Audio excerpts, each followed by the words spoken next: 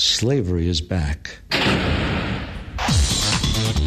Welcome to a place where private business profit from a captive labour force, yet pennies are spent on medical services to a population in which the Indigenous, the poor and the mentally ill are overrepresented.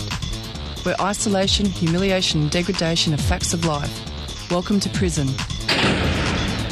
It depends who's telling the story, I suppose. The prisoners would have one view, the people who work in the prison system would have another, and I think it's up to people to decide where the truth is. Give government propaganda and the media spin doctors the flick.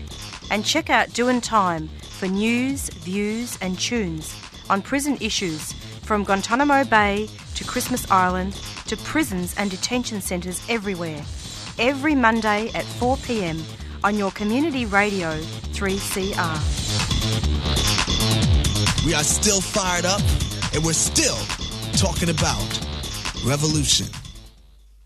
Hello and welcome to the Doin' Time show. This is 3CR Community Radio, 855 AM on the dial, streaming live on www.3cr.org.au.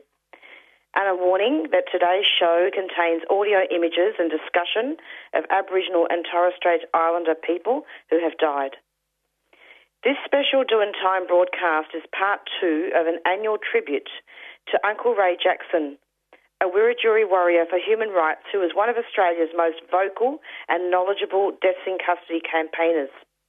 He was born 27th of March 1941 and died on the 23rd of April 2015. A fighter for Koori Justice, or FKJ, as he always signed his weekly emails, Ray Jackson spent nearly 30 years holding our police, prisons and court systems to account every time a blackfella died in custody. He dedicated his life to fighting for justice and human rights of Aboriginal people affected by the so-called criminal justice system and all people affected by state violence. To the end of his life, Uncle Ray Jackson remained a tireless fighter for Australian and other First Nations peoples and an uncompromising internationalist. All this and more was discussed in part 1 of this series during a powerful interview with Joseph Pugliese, a longtime friend of Ray Jackson. Today in part 2, further tributes will be paid to Uncle Ray from the following people. Lisa DeLuca, friend of Ray Jackson. She considers him her mentor. I believe they worked together on Aboriginal deaths in custody campaigns in Isja. Sergio Zorino and Nick Whitehead, who worked extensively with Ray in the trade unions, and they will give a history of Ray's work, which is little known, especially in the area of occupational health and safety. Carolyn Jackson, Ray's daughter, who helped organise this show today, and Raoul Bussey from Isja, who worked alongside Ray campaigning to build the movement to stop Aboriginal deaths in custody. So pretty soon we will be speaking with Lisa. 3CR Community Radio is dedicated to exploring the issues that affect our future. Because I think it is something we just need to be talking about. 855 AM. Tune in and listen up.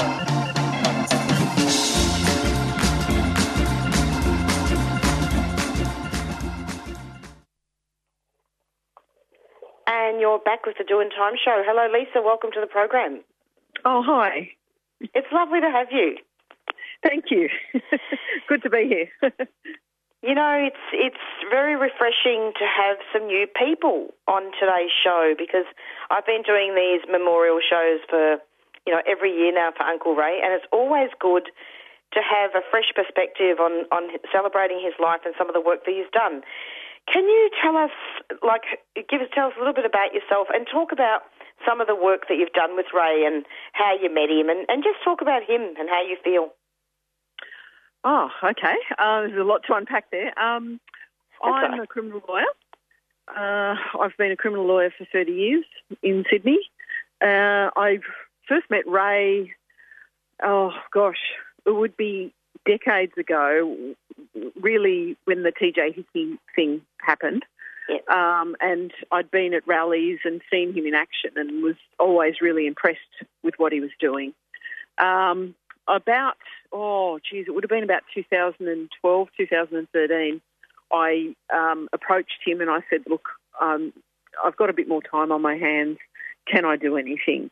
And so Ray welcomed me with open arms, and we became friends and colleagues, and we worked together, and he really influenced me and my politics and the way that I practice the law in a way that nobody else ever has, really. How so? Well, he made me realise that there is a large part of the community which is unrepresented, and despite the fact that we call it a justice system, justice isn't working for those people. I'd always been aware of deaths in custody, of course, since I really began practicing law, but it was Ray who hammered that home to me that we really need to be fighting for them because nobody else is. And Ray showed me how to do that. And he made me, I suppose you would call it militant, whereas I wasn't really militant before. I wasn't as active as I really should have been. And he opened my eyes to that. And were you doing work in ISJA at the time? Well, I'd known him many years before I started working with ISJA. Yeah. I started after that conversation that we had after a rally. I think it was for the one of the Eddie Murray rallies, one of the older deaths in custody matters, that we started talking and we started organising better. And Uncle Ray would sort of ring me when there was a death in custody, and we'd have to help the families and make sure that evidence was preserved and the right people were put in place to help the families. So, yeah, that's great. I suppose I was part of ISJA even before I realised I was part of ISJA. Yeah, that happened to me too when I was in Melbourne. Yeah, it's That's a way of doing it. So did Lisa, what it sounds like to me is that you were actually supporting not just Ray but also the families of the Aboriginal people that have died in custody, and you looked at a different way of practicing law? Definitely, because I feel that the orthodox ways of dealing with it, with deaths in custody, aren't working. So we've got to find another way of dealing with it because the people that should be stepping in and dealing with it, i.e. the government, are not. And they're not holding themselves to account. And the police are investigating themselves over possibly criminal actions, and that shouldn't be. There should be independent investigators brought in. That's not happening. So Ray sort of impressed on me that there needs to be an unorthodox way of looking and dealing with the spectre of deaths in custody. And so you used to go through some of the evidence with him? Oh, yeah. Yes. I still have a lot of the files that he gave to me before he passed away. Again, nothing of substance has really been done as far as getting justice for the families. There's people who've fought and for their family member and passed away before seeing justice. So, yeah, there's a number of files that are still in my office that I look at with sadness and with a little bit of helplessness, actually, still. Yes, no, it's very true what you're saying. And interestingly, as you're talking about this, I'm thinking about some of the interviews that I've conducted with Ray over the years. He was on our show about once a week on this show. Yeah. And he was such a wonderful contributor. And as you're speaking about the files, one of the things that's coming to mind is the way that Ray would talk about the autopsies of the people that have died in custody with such precision, with such detail. Mm. And he would discuss the evidence, and we would talk about in the context of police investigating police. I often wondered how that affected him, given his background of being stolen and the trauma that he would have endured during his lifetime. I often wondered how seeing the trauma of his mob, his own people, affected him. But it really never sort of showed. He never ever sort of got down or thought, oh, I'm giving up, or this is all too hard. He was just so relentless in his pursuit of justice for those people. It was, I don't know where he found his energy. What I do think is, though, that he dealt with his own trauma by helping others. I think that was obvious from anyone who knew him, even briefly, that's how he dealt with it. And it was selfless and it was relentless, and there was nothing suspicious or a lot of people in the activist community, you sort of wonder what their agenda is and what their motives are. Ray's were pure, always pure, and with such an energy and passion. And it wasn't even confined to Aboriginal people. Anyone that was downtrodden or oppressed. I remember I was talking with Caroline, his daughter, just recently about just an example of the man that he was, and she didn't know about this. My husband's Irish, so I have a very close connection with the Irish and Northern Irish community. And one of the young lads out here had his father had been killed by British loyalists in Northern Ireland, and Ray and his colleague or friend Anne Duffy Lindsay raised funds to get him on that plane, and they put him on the plane. And he still says to me that day that it was the loneliest plane trip he'd ever had, but it meant so much to him that Ray and Anne were there at the airport with him to support him. And that's the type of man Ray was. He did it quietly. He didn't go in for the photo ops or the big talk. He was just him, and he did what he had to do, and he did it quietly, which is rare and just so admirable. You know, it's very true what you're saying, and I'm so glad that you mentioned that, because it wasn't just Aboriginal people, it was refugees, asylum seekers. And although his legacy does live on and there are some excellent activists out there, there is a special kind of unity that he formed with all communities, and I think that died with him. Yeah, we need to regenerate that. Yeah, he's irreplaceable, but yeah, I think you're right. The legacy that he left has been taken up by some amazing people, Raoul Bassi being one of them, and countless people that I can't even mention at the moment because I'm a bit nervous talking publicly. That's okay.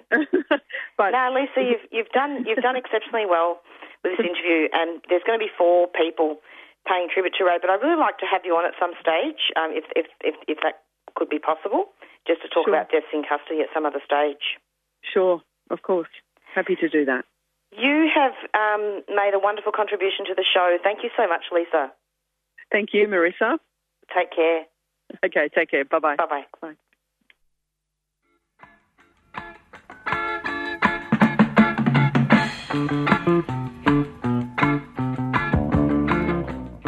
Do you have a few children's picture books or footy boots that your kids have outgrown but want to find them a loving home? Well, drop them in at 3CR and put them in the Books and Boots bin. Books and Boots regularly sends pre-loved children's picture books and sports footwear to remote and regional First Nations communities and children across the country. Contact us at Books and Boots or go to the website www.booksandboots.org.au. We love a good book.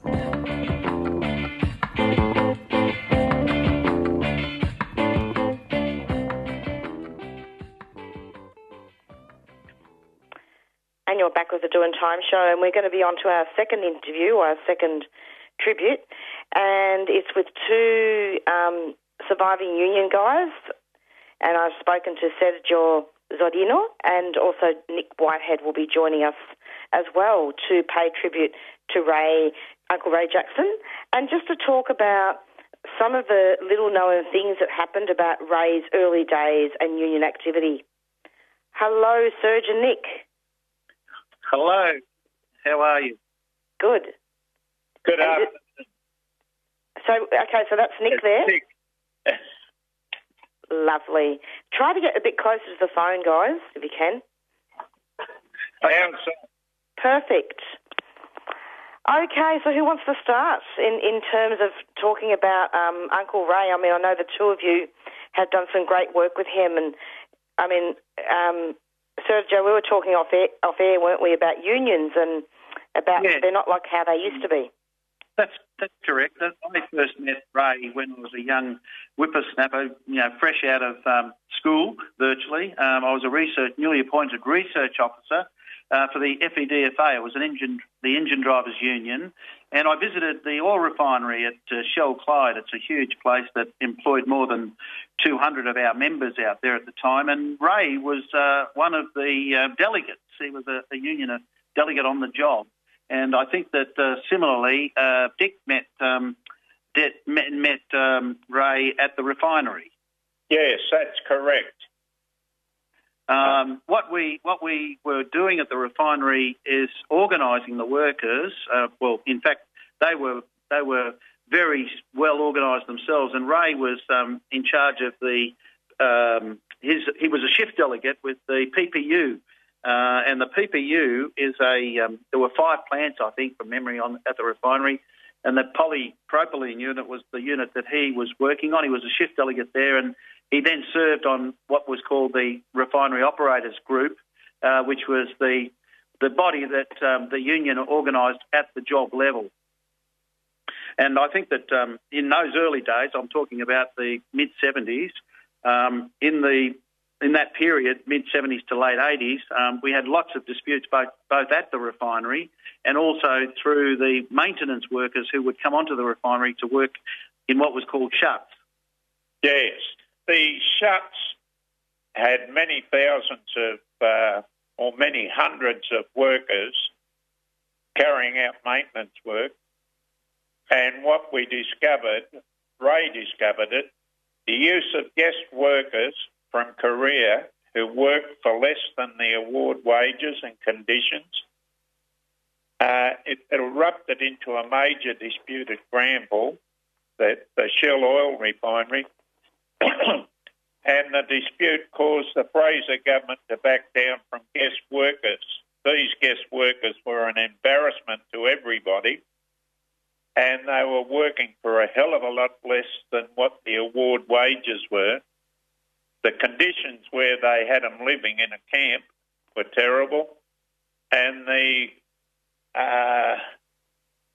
was a fair bit of drama about the food that they were being served up. And Ray took it upon himself and the rest of the committee there, to start a campaign, and that's where I got called out there to find out what was going on with these guest workers and what was involved in it. And eventually what happened was that the Fraser government at the time was trying to flood the country with these guest workers, and effectively Ray, through the organisation of pressure that they placed on the Shell Oil Company, they stopped this type of employment operating at the refinery, and it forced Fraser and the government to back down on their plan to introduce cheap labour into Australia way back then. So he was involved in part of that. I remember that Ray was, as a shift delegate, he was really technically really good. He operated the polyprop unit, which was really console operators. They were operating, sort of technical operations on these consoles to build, to make polypropylene products, which are really plastics. And Ray's knowledge was incredible about how he could operate that plant. And I do remember that when I visited the refinery regularly, we used to have the regular meetings that the Refinery Operators Group would call. There'd be 200 of us, in the main mess hall out at the refinery, and Ray would get up there and I think he was the treasurer of the ROG. He had a really responsible position.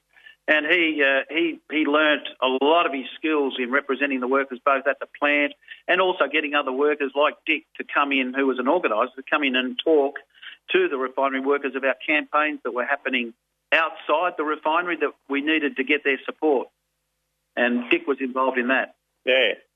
There was a number of disputes around the guest labour, and one of them started just before Christmas, probably 2 weeks before Christmas, 1980, and the company thought that they'd wear them down because of the Christmas break, and they'd toss in the towel and walk away from the dispute. But they went right through the Christmas period without getting their Christmas pay or anything.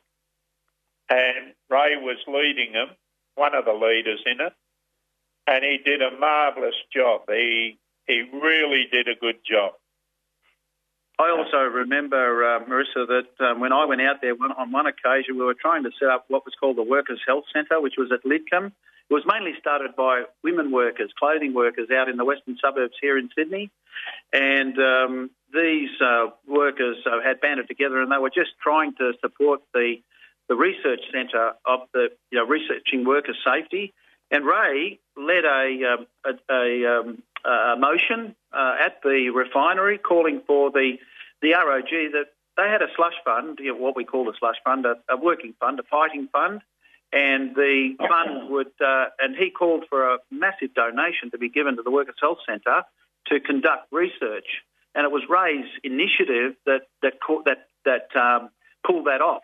And they donated substantial amounts of money to support the Workers' Health Centre initiatives, which were in those days were pioneering work that was occurring about protecting workers' safety rather than what we call preventative, rather than accident pay, which was what the unions used to sort of look for. If you got hit by something that was known, such as I was researching polycarbons and the effect of polycarbon on the body, ozones on the body, yeah. And Ray would be also learning through the Workers' Health Centre how that was. So he was very good at doing research, and in those early days he started to learn how to research these sort of complex medical and OHS problems. Incredible! It's just incredible. Yeah, Ray and I had 4 days at the Clyde Cameron College at Albury Wodonga, and during that time we had a fair bit of spare time to research the effects of PCBs, polychlorinated biphenyls.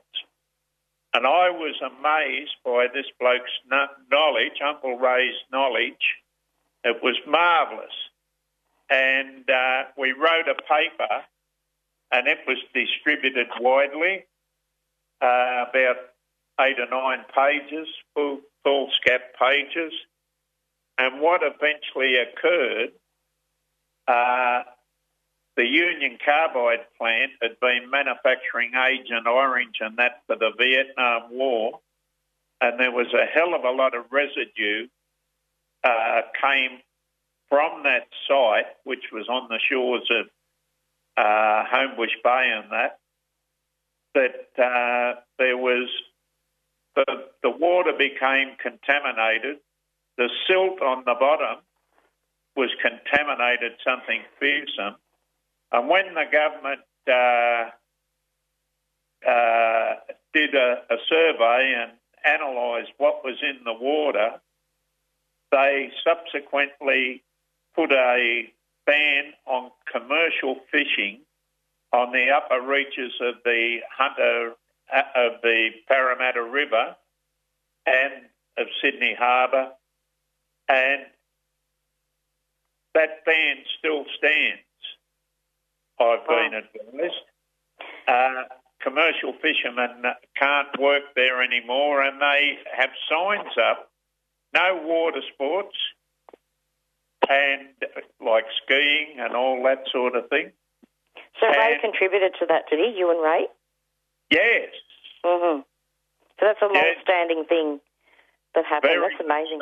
That was way back. Yeah. It's pretty incredible, isn't it? I mean, it's Nick and Serge, I really appreciate how the two of you have come on and talked about all this, and we've prepared for it, haven't we, in many ways? And I know, Serge, you were talking about off air about how Ray collected newspaper articles, and maybe you and Nick could talk about that, about the occupational health and safety workers that died. Yeah, when Dick was working as an organiser, Dick, I was the state secretary. So this is early '80s. I was the state secretary of the engine drivers, and I remember Ray saying to me that he wanted to have a go at organising as a union official full time. So he came off a well-paid refinery operator's job. They were shift workers. They were really well paid, and he came in and did work for the mass of our members. We had something like 8,000 or 10,000 members in the state. We built that up to about 15,000 members, and he was running around, with Dick, and they were running from job to job, doing all sorts of stuff. And Dick remembers one occasion where he used to go out and help injured workers in hospitals. He'll talk about that. But I remember Ray and I going out to many different jobs, and helping the workers with their various problems to do with safety. He had such a passion for safety that after he left the union and whilst he got involved in the Indigenous justice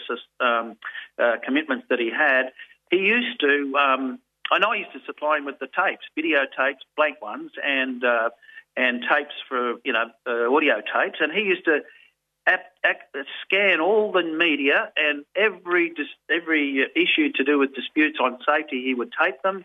And if there were fatalities on the workplace, building industry fatalities, he would get the details, and he would keep incredibly detailed, contemporaneous records of all the safety issues that were up and going at the time. And he amassed an incredible library of that work, and I really admired him for doing that. Dick and Serge, it's nearly the end of our interview because we're going to be having Carolyn on next, but I'd love to have you back at some stage to do some more recordings about all this. We'd love to. We'd love to be involved. I'm sure. Yes. I'm sure that Dick and I would. We'll try and sort of dig up a lot more of what Ray actually was involved with us, and we've got to jog our memories at the moment. I just had some paperwork where Ray was employed at the Workers' Health Centre, and he wrote to Dick, for example, and in 1988, and Dick remembers, that's how he remembers the PCB incident. But Ray was involved in many of the other, industrial campaigns that we waged at the time, and helped to, have a strong union, because we were a small union, but we were very strong. We were very powerful in a sense. Key position. Yeah, lots of industries, and that's what was one of our strengths we had. And Ray understood that because he'd fought the multinationals at the refinery and won. So he knew how to win. And that's why I think those skills, held with him when he was working, against, the powers that be in terms of, a wrongful arrest and harassing people when they're arrested, and the downtrodden, and helping them to fight the powers that be. Absolutely. Serge and Nick, thank you so much. Dick, why do I call you? Sorry about that. It's Dick, isn't it, right? Yeah. Yeah, sorry about that. I don't know what's going on with me today. It's been a long day. But look, it's lovely to have you both. You've spoken very powerfully in regards to Ray. Are there any final comments that either of you want to make? Well, it's fantastic to hear that people are recognising some of the things that he's done, and they'll hear about these sort of things. And he's one of our Indigenous brothers who took up the cudgel to try and look after people, not only Indigenous people, but rank and filers on jobs. Yeah, and from my point of view, we're trying to collect the research that we're doing to produce a book, and we hope that Ray will feature as a prominent activist in this book that we're prepared to write, to document his legacy, so that the wider world knows what the Ray Jacksons of this world did for workers as they came through the trade union movement, and as they worked, on to other things that they were involved in, activists that we were. Absolutely. Look, you too have done a fabulous tribute. Thank you so much for that. Good on you. Thank you, Melissa. Thank you. Thank you, and we'll talk very soon. Good. Bye, Marissa. Bye. Bye-bye. You're listening to Radical Radio 3CR. The Black Lives Matter movement is not going away here or overseas. It gives me hope seeing the numbers of people that turn out to these Invasion Day demonstrations in Melbourne. It gives me the understanding that we will win, folks. We will succeed.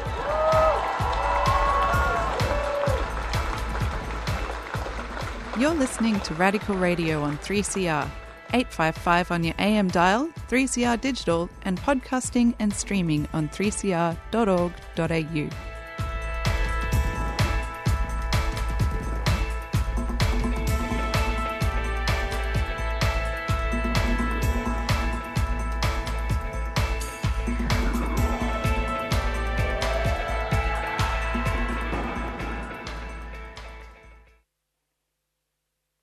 And you're back with the Doing Time show.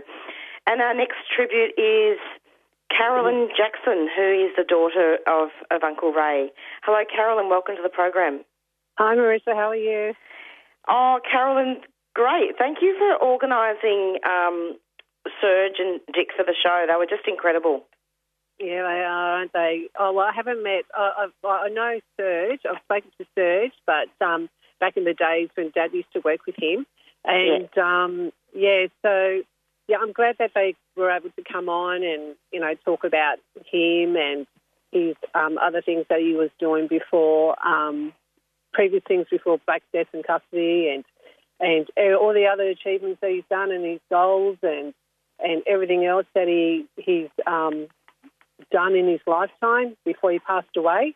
So it's just great to hear stories from other people, They know him from other spectrums. So, which is fantastic, which is really good.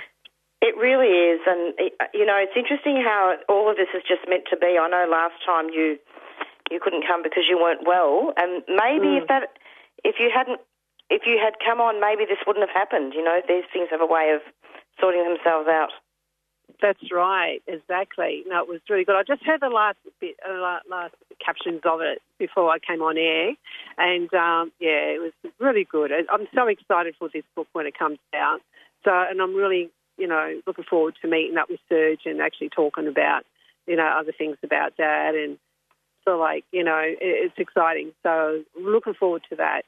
It seems to be like every year since Dad's passing, there's something, great that comes out, with this Deathscapes, this website, and for that's been used in criminal law in universities, and he's also Doctor of Letters. And it's just fantastic. All these good achievements, all these positive things, that everyone can learn, and also keep his legacy going, which is just great. Phenomenal. And Lisa also came on at the beginning, and she was talking about how Uncle Ray helped her with learning more about criminal law and how to handle Aboriginal deaths in custody, and she used to help him with all the families. Yes, that's right, she did, yes. Yeah. She's great, Lisa. She's like part of our family, and, she's just wonderful. She's just such a lovely lady. And she really respected that and loved Dad so much, and she wouldn't be where she was without, a part of Dad, helping her, and, it's just really good how good things have come out of all this. And especially, like I said, with Lisa now, she does criminal law, and, so. That's right. And Carolyn, how are you bearing up with your dad's death? I imagine it's still there, like you can never get over something like that. Yeah, no, it's still there because there's a lot of things that you wish you said or done before, because he went unexpected. Like I was supposed to see him on that, he passed away on the Thursday and I was supposed to go and see him on the Friday, and, it was just hard because, we were supposed to do things on that day, and before he came out, after he came out of hospital, and we didn't get a chance to. And just some things that you wish, and I just wish I, told him how proud I was, of him more, so. But you weren't aware of the extent of his achievements and how much he's touched people and all walks of life. And I wasn't aware of any of this before he passed away, because Dad wasn't the type of man that would gloat. You know what I mean? He kept his family, and all these other things that he had. That was him, and for those people and those families, it's like as if he had two families. So. And it's just that, and I just wish I knew more and was involved more before he passed away. But keeping his legacy going and getting people excited and people listening and following trying to follow what he was succeeding until he passed away is good. So absolutely. And I find by doing that, I feel like that I'm helping his legacy move on as well by getting people involved, which is great. Hence, saying that people coming on there today, which is just really, really good. And I'm just very, very grateful that you, Marissa, as well. You are like family to us, and the fact that you have us on air and you keep his legacy going and your listeners. So I'm really thankful for you and your listeners for listening in. And it's really respected. It's really good. So thank you.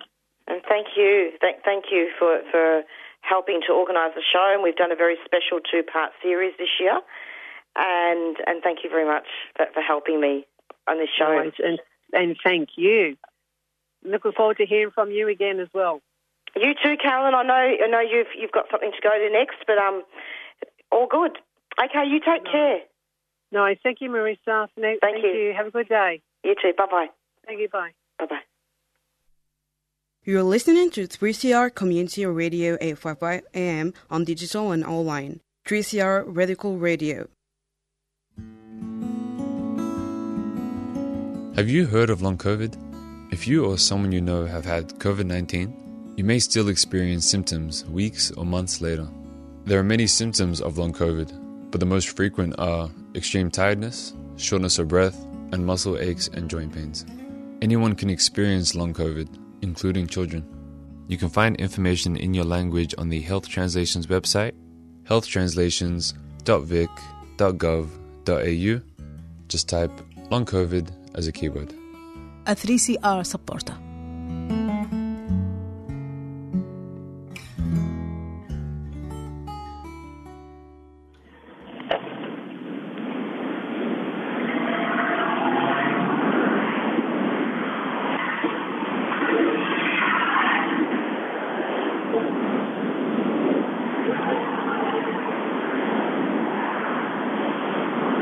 Back with the Doing Time show, I believe.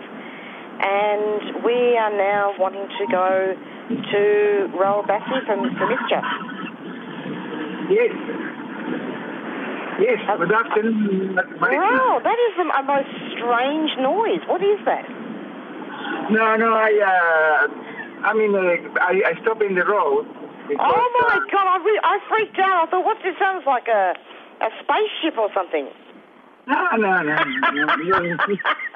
Not yet. Oh, my God, I got such a fright. Explosions, not yet, okay? Now, never said no. That's right. But listen, we haven't got much time left, so let's stay on track here. Come on, let's go. Yeah, so you're our final tribute for Uncle Ray Jackson. We've had some wonderful people. Carolyn Jackson was just before you. Can you just tell us what you remember about Uncle Ray and his work and your relationship to him? Look, I have to remember him not only for what he did, if not the thing that we cannot do because he's not here. Understand? It's very easy to remember things like when something happened, what we're going to do, what are the ideas, what are the experiences, that he got more experience than anyone.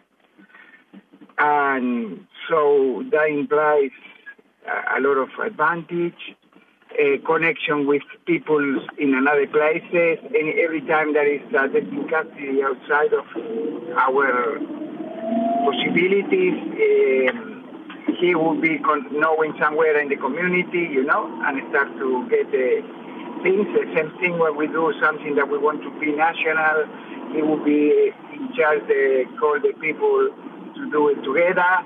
You know what I mean? That sort of stuff.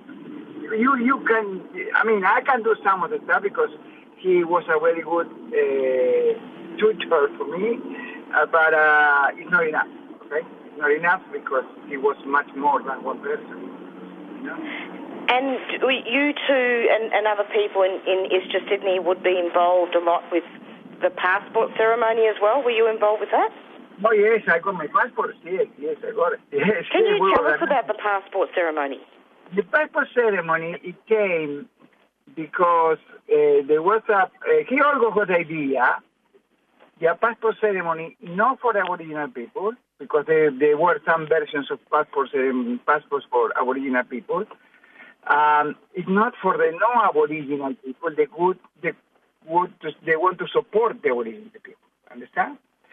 So the passport it was organized with that thing, only for non-Aboriginals, and we do a great meeting in the settlement, and we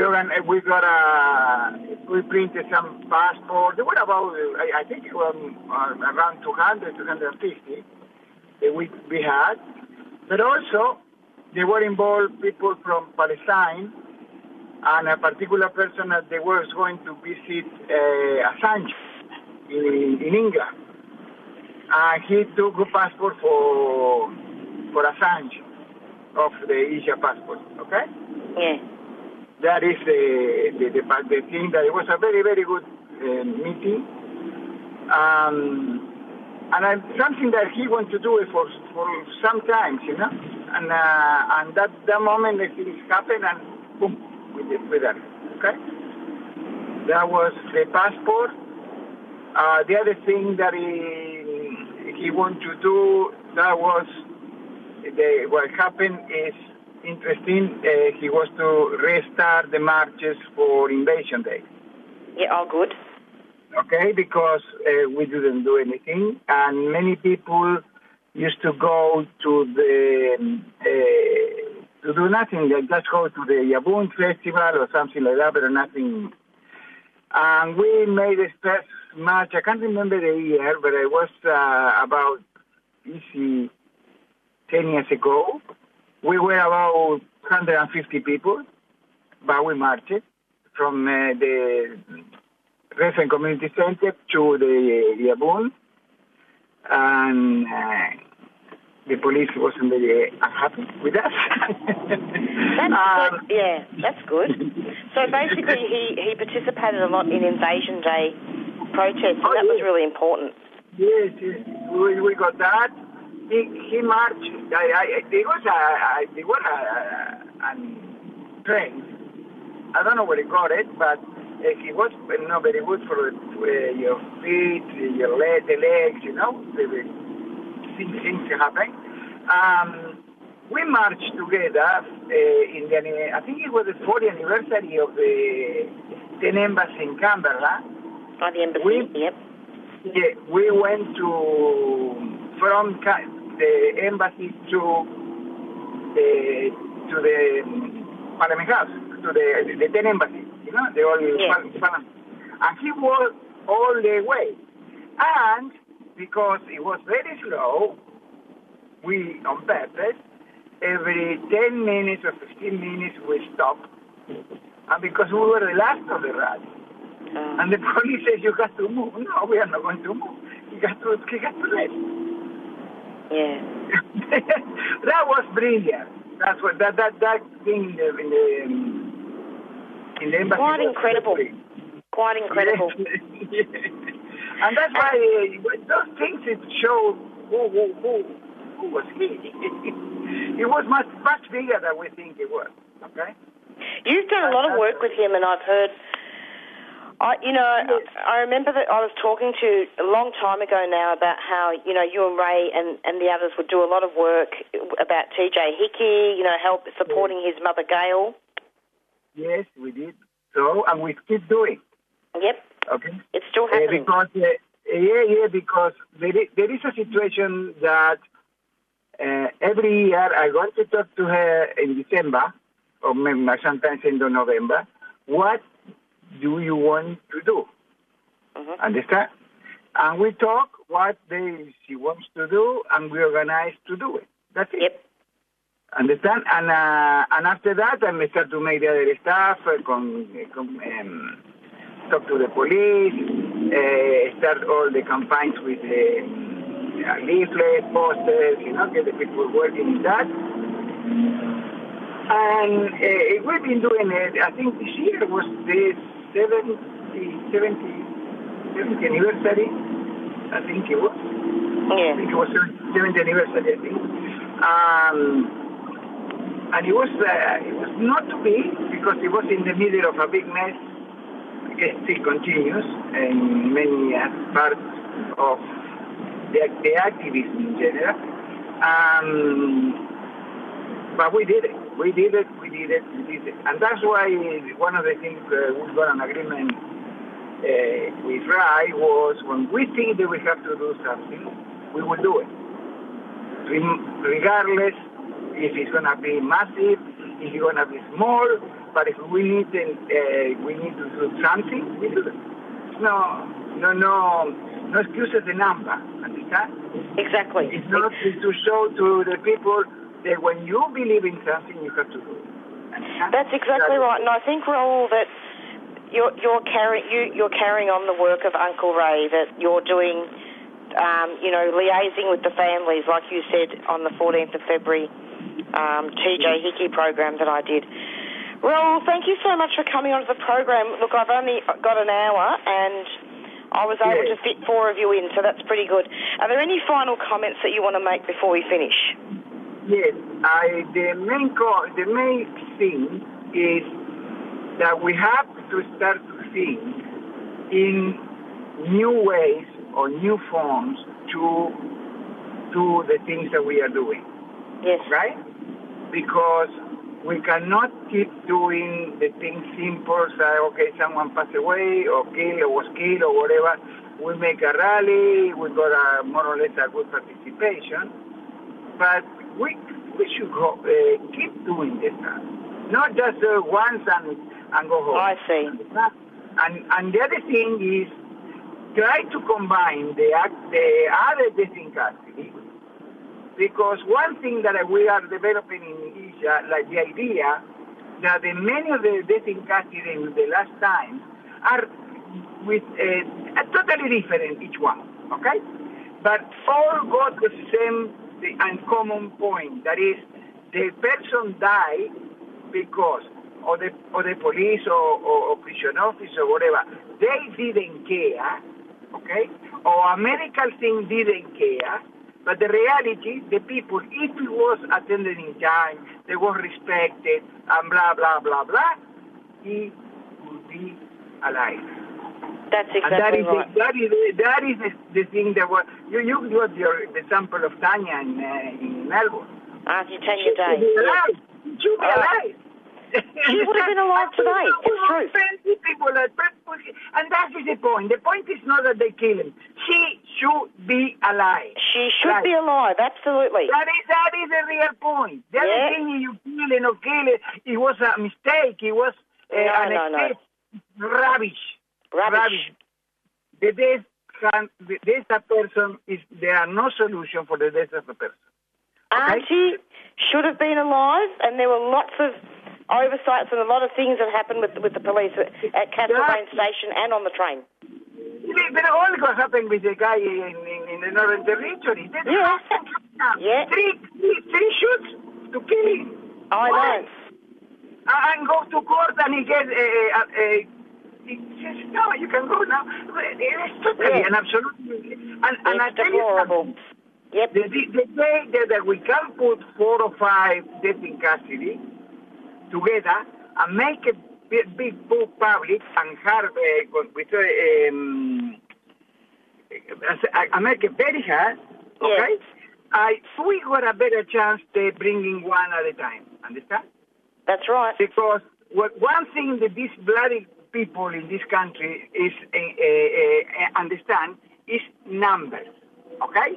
You tell him that today and yesterday 2 people die on the road, okay? An accident on the road. Oh, well, okay. When at the end of the year, the police come and this year they die 653 people. Oh, how come that happened? And they're dying every day. 2, 3, 4. I don't know Melbourne, but it's in New South Wales, it's incredible. Yeah, it's very true what you're saying. You're talking about the numbers of deaths in custody. I get what you mean. Yes. Well, that's a very... Absolutely. It's a very powerful statement that you've made there. Thank you so much for coming onto the show, and I hope to see you again sometime. Yeah, sure. Keep in touch. I keep in touch with you if we... Absolutely, that would be wonderful. Thank you, Raoul, for your tribute. All right. Good to Thanks so much. All right. Care. See you later. Bye. Bye-bye.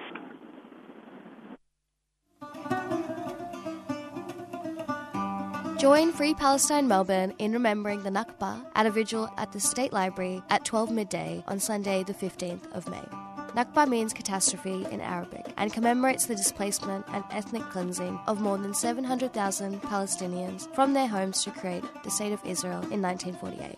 The Nakba continues with refugees from 1948 still living in refugee camps and more Palestinians being displaced as Israeli settlements continue to be built on stolen Palestinian land. The event will include naming and acknowledging many of the towns and villages destroyed by Israel.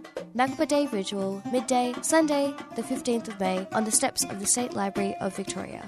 Free Palestine Melbourne is a 3CR supporter. And it's approximately 4:52, and we're nearing the end of our program. And I wanted to thank all 4 contributors of the show today. And I wanted to thank Carolyn, Raoul, and also Nick and Serge. And at the beginning, we also heard from Lisa DeLuca as well, all speaking about Ray Jackson. So we're just nearing the end of this memorial program, part 2. And I wanted to just conclude the program by leaving you all with a quote from Ray Jackson. And it says, "The invasion of the Aboriginal nations that began in January 1788 continues to this day, but after time it also allowed under statute a xenophobic and racist law that was used against my peoples and immigrants, refugees, especially if they were not white, in a social understanding." Ray Jackson, open letter to Kevin Rudd, MP, August the 5th, 2013. And I also wanted to apologise to listeners. Through no fault of her own, Professor Bronwyn Carlson was unavailable to attend the show today, but I'm sure she's still with us in spirit anyway. So it's approximately 4:53. We're going to be going out pretty soon with our theme song, Black Fella, White Fella by the Rumpy Band. And I was particularly honoured to be able to bring you special coverage in this part 2 of the series of the memorial of Ray Jackson, and really looking at his contribution to union activity and Uncle Ray's incredible work in regards to occupational health and safety issues. And also wanted to also reiterate that Uncle Ray was also from the stolen generation, and he didn't know that he was Aboriginal until he was a teenager. And even then, as an adult, he never actually knew who his family was. And wanted to also give out a special cheerio to Joseph Pugliese, who was interviewed a couple of weeks ago during part 1 and talked quite a lot about the incredible campaign work that Uncle Ray was involved in for Aboriginal deaths in custody. So we're going to be having the next show up pretty soon, Climate Action, and it's approximately 4:54. We'll be going out now with our theme song, Black Fella, White Fella by the Rumpy Band, and it's goodbye from Marissa. Stay tuned every Monday from 4 to 5 for the Doin' Time show. Stay strong and take care of each other. Bye.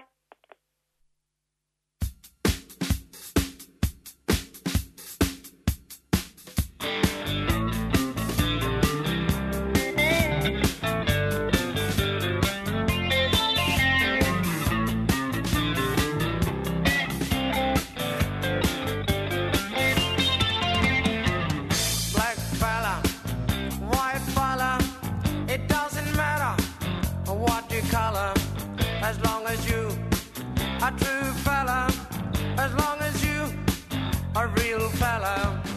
All the people of different races with different lives in different places. It doesn't matter what your name is.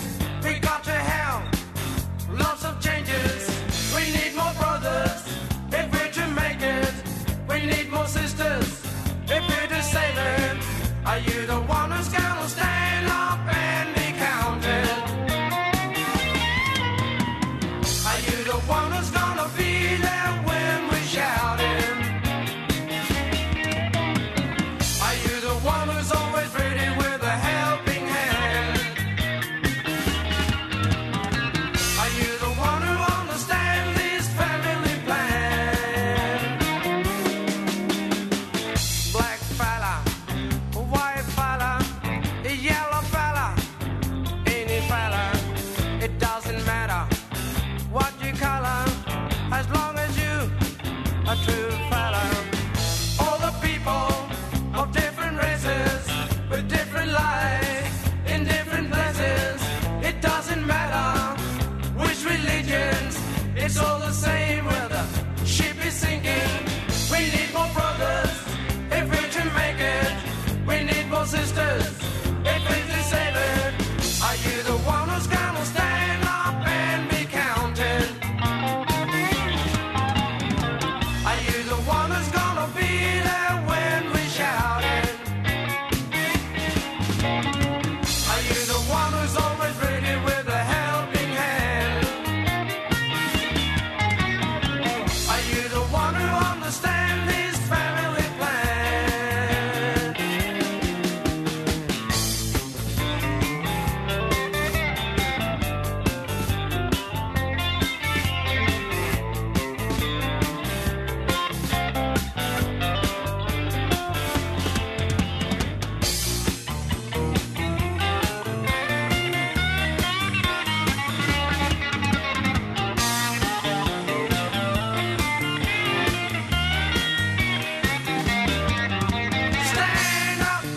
Stand up and be counted.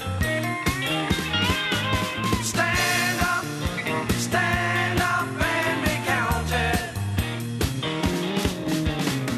Are you the one who's always ready with a helping hand?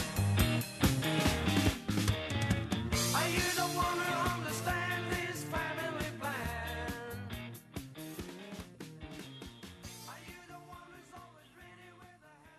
You've been listening to a 3CR podcast produced in the studios of independent community radio station 3CR in Melbourne, Australia. For more information, go to allthews.3cr.org.au.